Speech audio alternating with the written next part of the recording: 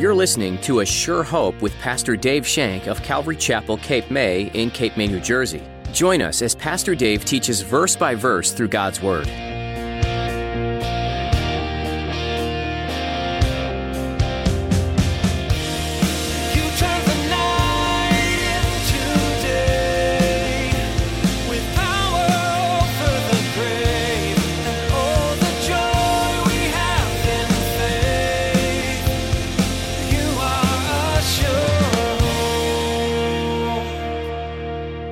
The Redeemer of Israel, the Redeemer of the world, the Forgiver of sin. He puts on a whole new light here. So to repent simply means to change your mind. You know, for many of us, Jesus was just a curse word. It was just a curse word to it. To others, he was a political revolutionary. He was a good teacher or a wise man. But when you heard the word of God, you saw the power, and you were cut to the heart. You had no other recourse but to repent. No choice but to admit who he is. He is the Christ. When we feel the conviction of the Holy Spirit, the ultimate goal of that is repentance. When we repent, what happens is we simply turn away from what we were doing and turn back to God. In today's message, Pastor Dave will be sharing with us the importance of repentance in the life of a believer and the church. Now, here's Pastor Dave in the book of Acts chapter 2 as he continues his message, Peter's Sermon, Part 3.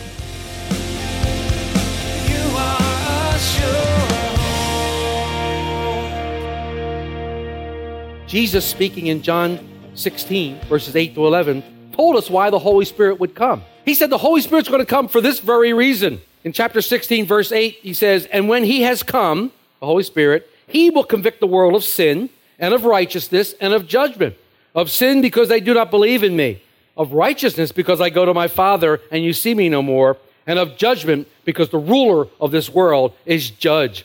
Here we see this very thing happening in the lives of these men right now. The Holy Spirit was bombarding their hearts and pricking their hearts and cutting their hearts and telling them, you need to pay attention. Something important is coming and there's something that you're going to have to do.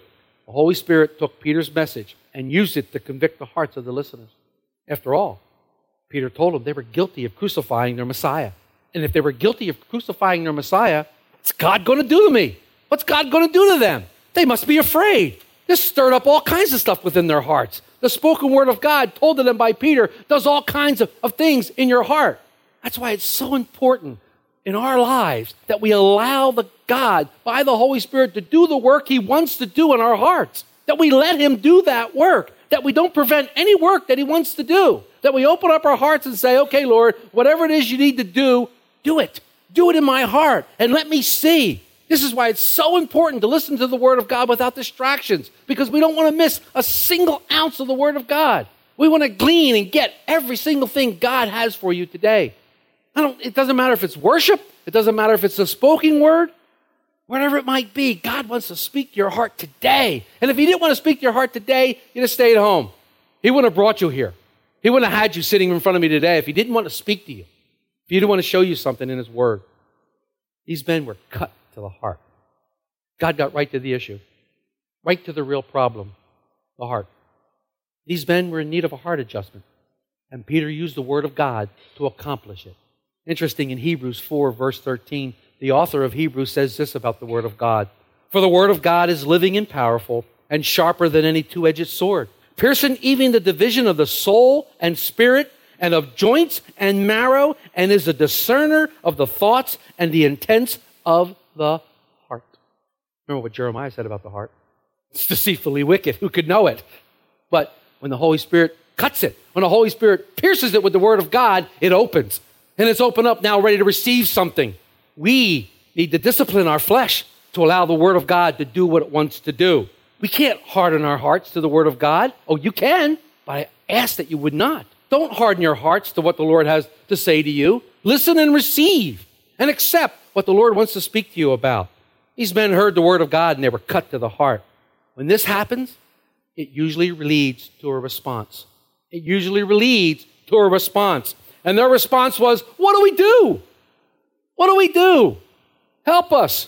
They realize the state that they're in, and they realize that they now need help. What do we do? Anytime the gospel message is given, a response is required. And there are only two general responses when the gospel is given. Yes, I want it. Or no, I don't. There's no middle of the road. Jesus declares in Matthew 12:20 and again in Luke 11:23, he who is not with me is against me, and he who does not gather with me scatters abroad. If you are undecided about Jesus Christ, you are decided, and decided against him. There's no middle of the road when it comes to the gospel message. These men were cut to the heart, and they wanted to know what to do. What were their choices? They were worried, convicted by the Holy Spirit. Their hearts were on fire, and they didn't know what to do with it. What shall we do? What shall we do? Peter immediately looks at them and says, become members of the church, join some committees, go door to door, knocking on doors and sharing the message, and pay your tithes. I don't think that's what Peter said. I don't think that's what Peter said. I don't think at all. You see, when sinners are convinced of their sin, they have to be encouraged. They need to be encouraged. Ezekiel the prophet says in Ezekiel 34:16, that which is broken must be bound up. Sinners must be told that although their case is sad, it's not desperate. There is hope, just like there was hope for you and me. There is hope, and we have to show them that hope. In verse 38, Peter again answers another question. They said, what must we do? What must we do? And Peter said to them, repent, and let every one of you be baptized in the name of Jesus Christ for the remission of sins, and you shall receive the gift of the Holy Spirit. Peter says, repent. He begins his invitation by saying, repent. Now, repent is not a new word to these devout seekers of God, these devout Jewish men who were in the temple that day. They've heard the word repent before. All through the Old Testament, we see the Lord telling the nation of Israel to repent through the prophets and through the men of God. In Ezekiel 4, verse 6, Ezekiel the prophet says, therefore say to the house of Israel, thus says the Lord God, repent, turn away from your idols, and turn your faces away from your abominations. Again, Ezekiel says through the Holy Spirit in Ezekiel 18, verses 30-31, therefore, I will judge you, O house of Israel, every one according to his ways, says the Lord. Repent and turn from all your transgressions, so that the iniquity will not ruin you. Cast away from all your transgressions which you've committed, and get yourselves a new heart and a new spirit. Now you're going to sit back to me and go, yeah, I know, Dave. I know all about the Old Testament, all about that repent stuff in the Old Testament. Fire and brimstone, bring it on. I've read it all before. That's all the Old Testament does is wrath, wrath, wrath. Okay, in Matthew 3, verse 2, John the Baptist started his ministry by saying, repent, the kingdom of God is at hand. Yeah, Dave, but John the Baptist was basically the last of the Old Testament. He wasn't really a New Testament prophet, although he was. Okay, so turn to Matthew 4, verse 17. In Matthew 4, verse 17, Jesus is just coming back from spending 40 days in the wilderness being tempted by Satan. He's coming back, and it is recorded that he's now in the area of Capernaum. He's starting his ministry. His ministry starts, and look what it says in Matthew 4, verse 17. From that time, Jesus began to preach and say, repent, for the kingdom of heaven is at hand. And finally, in Matthew 9, verse 13, Jesus said, but go and learn what this means. I desire mercy and not sacrifice, for I did not come to call the righteous, but sinners to repentance. So Jesus himself, first words in ministry was repent. Repent. Now, you get some old Southern preachers, they can really pep up that word repent, and they can really do a good job on it. I'm sure you've all heard it, and I'm sure you've all been enamored by it. So what does this word mean? What does the word repent mean? What does it mean to us? Why did he say this first? Well, I looked it up in the dictionary. I love looking things up in the dictionary, good old Webster. It says the word repent means to feel sorry. What? Is that all it means? Well, not in this instance. It does not mean that in this instance. When you look up in the original Greek language, you come to a really cool word. It's called metanoeo. Metanoeo. It means to change your mind. That's what repent means. To change your mind. In my mind about what?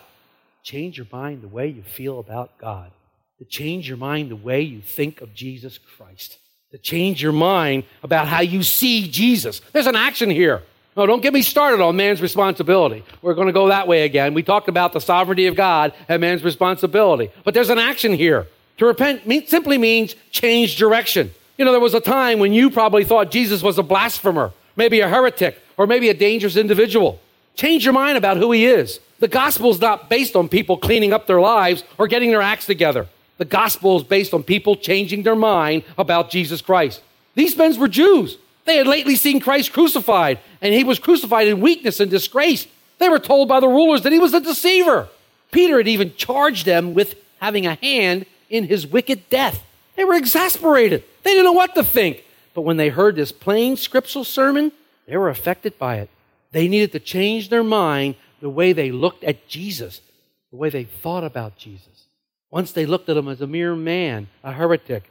Now they had to look at him as the Messiah, the Savior of souls, the Redeemer of Israel, the Redeemer of the world, the Forgiver of sin. He puts on a whole new light here. So to repent simply means to change your mind. You know, for many of us, Jesus was just a curse word. It was just a curse word to us. To others, he was a political revolutionary. He was a good teacher or a wise man. But when you heard the word of God, you saw the power and you were cut to the heart. You had no other recourse but to repent. No choice but to admit who he is. He is the Christ. He is the Christ. He is the Messiah. He is the one who came. He is God's Son incarnate as man. He is the Savior of the world, Jesus Christ. And when you think him in that way, that changes the way you view him, and therefore that helps you to repent. You have to see the fact that repentance must never be thought of something that we have to do before coming back to God. No, repentance describes what coming to God is. Repentance is what coming to God is. I can't turn towards God unless I turn away from the things that he does not like. That's what repentance is. He told them to repent. You know, in this sense, repent is a great word of encouragement. It's a great word of hope. It says, you don't have to continue doing the same things you've been doing. You can turn to God. Something that we all need, something that we all want. This is exactly what the men were seeking in the temple that day. This is exactly what they wanted. And after hearing Peter speak, these men saw the true God, and they had godly sorrow. They were sorry for what they did. They were sorry for what they were a part of. They were ashamed. And they were also afraid of their circumstances. That's what repenting is. You see your sin for what it really is, against God. You've got to change your mind about who God is. And when God becomes the Messiah, when God becomes Jesus in your life, you see your wretched sin and you go, oh my gosh, you become like David. Against you and you alone, Lord, have I sinned. And you change. You no longer do that. You no longer move in that direction. You have a new purpose. You have a new being. The next thing Peter tells them to do is to be baptized in the name of Jesus as an expression of their belief and complete trust in him. In fact, the Greek word for in here means into.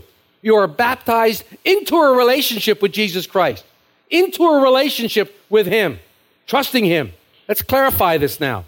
It's repentance, turning to God, trusting into a relationship with him through Jesus Christ that save a person, not baptism. Baptism is merely an outward expression of what has already happened within our hearts. And there are many, many verses. If you need proof of that, I can show you some verses later. You can ask yourself some questions. First question to ask yourself, what about all the Old Testament saints? Are they not saved? None of them was baptized. What about the thief on the cross? We can go on and on, but that's not what we're here for today. Baptism is an outward expression of what happened internally.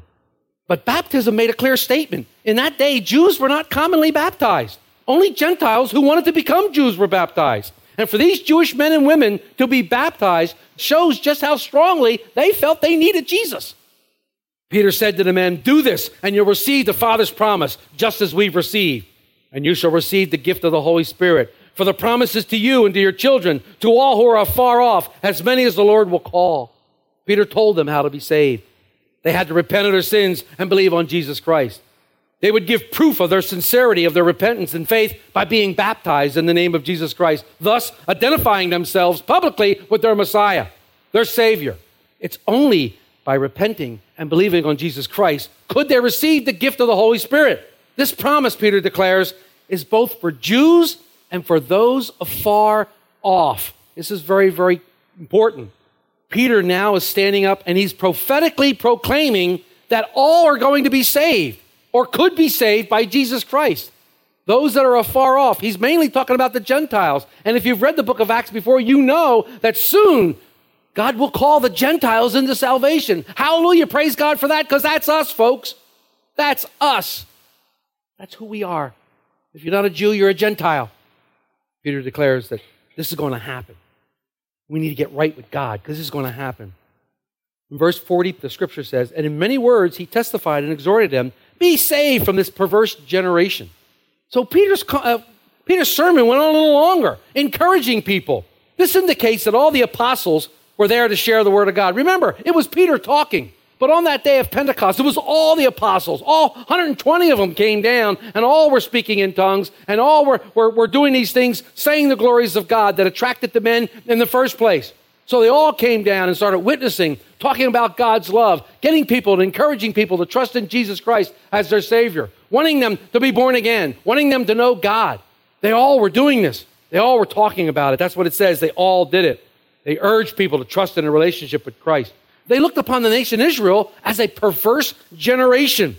You know, I was studying this, and something interesting in the verses in the book of Proverbs came across my mind, and I thought it was fit very well here. In Proverbs 30, verses 11 to 14, listen to what it says. There is a generation that curses its father and does not bless its mother. There is a generation that is pure in its own eyes, yet it is not washed from its filthiness. There is a generation whose teeth are like swords and whose fangs are like knives to devour the poor from the earth and the needy from among men. That describes a perverse generation. Unfortunately, if you read today's newspaper, it probably describes the generation that we're living in right now. Kind of scary. He says, be saved from this perverse generation. He's calling them out. He's saying, be saved from within this perverse generation. Be saved. Come out of this generation. He's going to say, tell them to be sanctified, to be holy. Nobody goes, oh, I can't be holy. Holy just means that you're set apart. Holy just means that you're set apart for God. He calls you out, he cleans you up, and he sets you apart. It's interesting that the reality of this is that in 40 years from this very time that Peter is talking, Rome's going to come and destroy Jerusalem. They're going to rob the temple of all its rituals, and they're going to scatter the people all throughout the world. You know, history has a way of repeating itself with the nation Israel. I mean, during the 40 years in the wilderness, this new generation saved itself from the older generation who rebelled against God. Now God would give his people another 40 years of grace before destruction would come. On this great day of Pentecost, after Peter stood among the brethren and spoke, 3,000 people believed and were saved into the kingdom of God. 3,000. This is what happens when the gospel message is spoken clearly and distinctly. It cuts the heart and it transforms lives. And you see this, Peter doing it by the power of the Holy Spirit. You know, today, we are still in the age of grace. The age of grace continues. The age of grace began when the Holy Spirit fell upon the church that day at Pentecost, and it continues to even this day. Remember what Peter said back in verse 21. And it shall come to pass that whoever calls upon the name of the Lord shall be saved. As this age of grace continues, the scripture is still true. Whoever calls upon the name of the Lord will be saved. But the age is fast coming to an end. The age of grace that we know is fast closing. I'm sure you've heard, if you've been around the church long enough, that it's considered that we are in the last days. What does that mean? It means that the rapture of the church is imminent. That Christ is coming for his bride. His bride is the church of Christ. He's coming for it. And he's going to draw us out of this earth. We'll meet him in the air and we'll be out of here. We'll be gone, thus ending the age of grace. To be a part of that, you must be a part of his church. You must be his bride. You must be one of those, like these 3,000 that day, that looked upon Jesus in a different way. You looked upon him with your heart open and said, you know what? You're not just a man. You're God. And I need you in my life. Because the age of grace will end. And only those that have repented and only those that believed into a relationship with Jesus Christ will be taken. This is a biblical view. This is backed up by scripture after scripture after scripture. Peter reminds us of this very thing in his second epistle. In 2 Peter 3, verse 19, look what Peter says about the Lord's promises. The Lord is not slack concerning his promise, as some count slackness, but he is long-suffering towards us, not willing that any should perish, but that all should come into repentance. Remember that scripture? Whomsoever calls upon the Lord will be saved. St. Peter is saying, not willing that any should perish, but that all should come to repentance. The invitation is open to all. The invitation is open to everyone who has not made or professed the faith in Jesus Christ. That is the invitation. That is what the Lord is saying. That is what the Lord is saying to His church. That is what the Lord is saying to the world. Come. The days are short. So Peter presented the gospel message. And guess what? Now you heard it. Because I've presented it also. And now you have a choice. Now you're left with a choice. The gospel message demands a response. There are two ways you can respond. I want it. I don't. You can't even say not now because that's a decision. That is a decision. You have a choice. Jesus said, if you confess me before men, I'll confess you before the Father. Repentance is a simple act of acknowledging your need for Jesus and recognizing you're a sinner. Repentance is changing your mind about Jesus, making Him Lord and Savior of your life. Repentance is recognizing that He came to the world to save that which was lost. In Paul's beautiful, beautiful treatise to the Church of Rome, he said, Jesus came into the world to save sinners, of which I am the chief. I feel like I could take his place and said, no, Paul, I got a couple on you. I am the chief. Jesus came to save sinners. You don't have to clean up your act to come to Jesus. Jesus is a fisher of men, and He cleans His own fish. He takes care of His own. But you need to accept. You need to repent. You need to call upon Him today. If you strayed from His grasp, come back. Call upon His name today. If you haven't accepted, what better way? What better Christmas present than to accept and come into a lively relationship with God the Father through Jesus Christ? What a better time of the year. What the perfect gift. You come. You come as you are, just as you are. We sing a song here. We've sung it many, many times here. Frank plays it so well. Almost had him come up and sing it again, but I'm glad I didn't because of his voice problem. But we sing a song here. It's called Come As You Are. I'm just going to read it to you. It says, come as you are. Come and drink from the living water that flowed from His hand, flowed from His side. Come as you are. Come and bathe in the healing water, cleansing from sin, releasing new life. Draw near to Him, and He will draw near to you. He's been waiting for you to call on His name. So come. Come as you are. It is my prayer that you would come. If you have not made a decision for Jesus Christ, what are you waiting for? Maybe you're here today and you haven't made that decision. You've heard the message. You've heard the gospel clear. He's knocking at the door of your heart right now. Behold, I stand at the door and knock. He who opens the door, I'll come in with him and I will have fellowship with him. Is Jesus knocking at your heart right now? Maybe you've strayed. You know, Dave, I've gone so far away, I can't come back. I've done so many weird things, since I professed Christ as a Savior. I can't come back, Dave. I can't do. Oh, yes, you can. Yes, you can.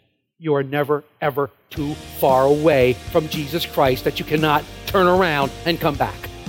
Come as you are. Come and taste. Taste Him and His goodness because He loves you. You are a sure hope.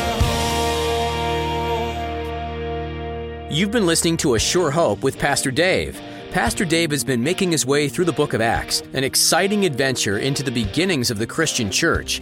These first few days, weeks, months, and years of the Christian ministry were filled with much faith and courage. In fact, the very first martyrs were mentioned in this book.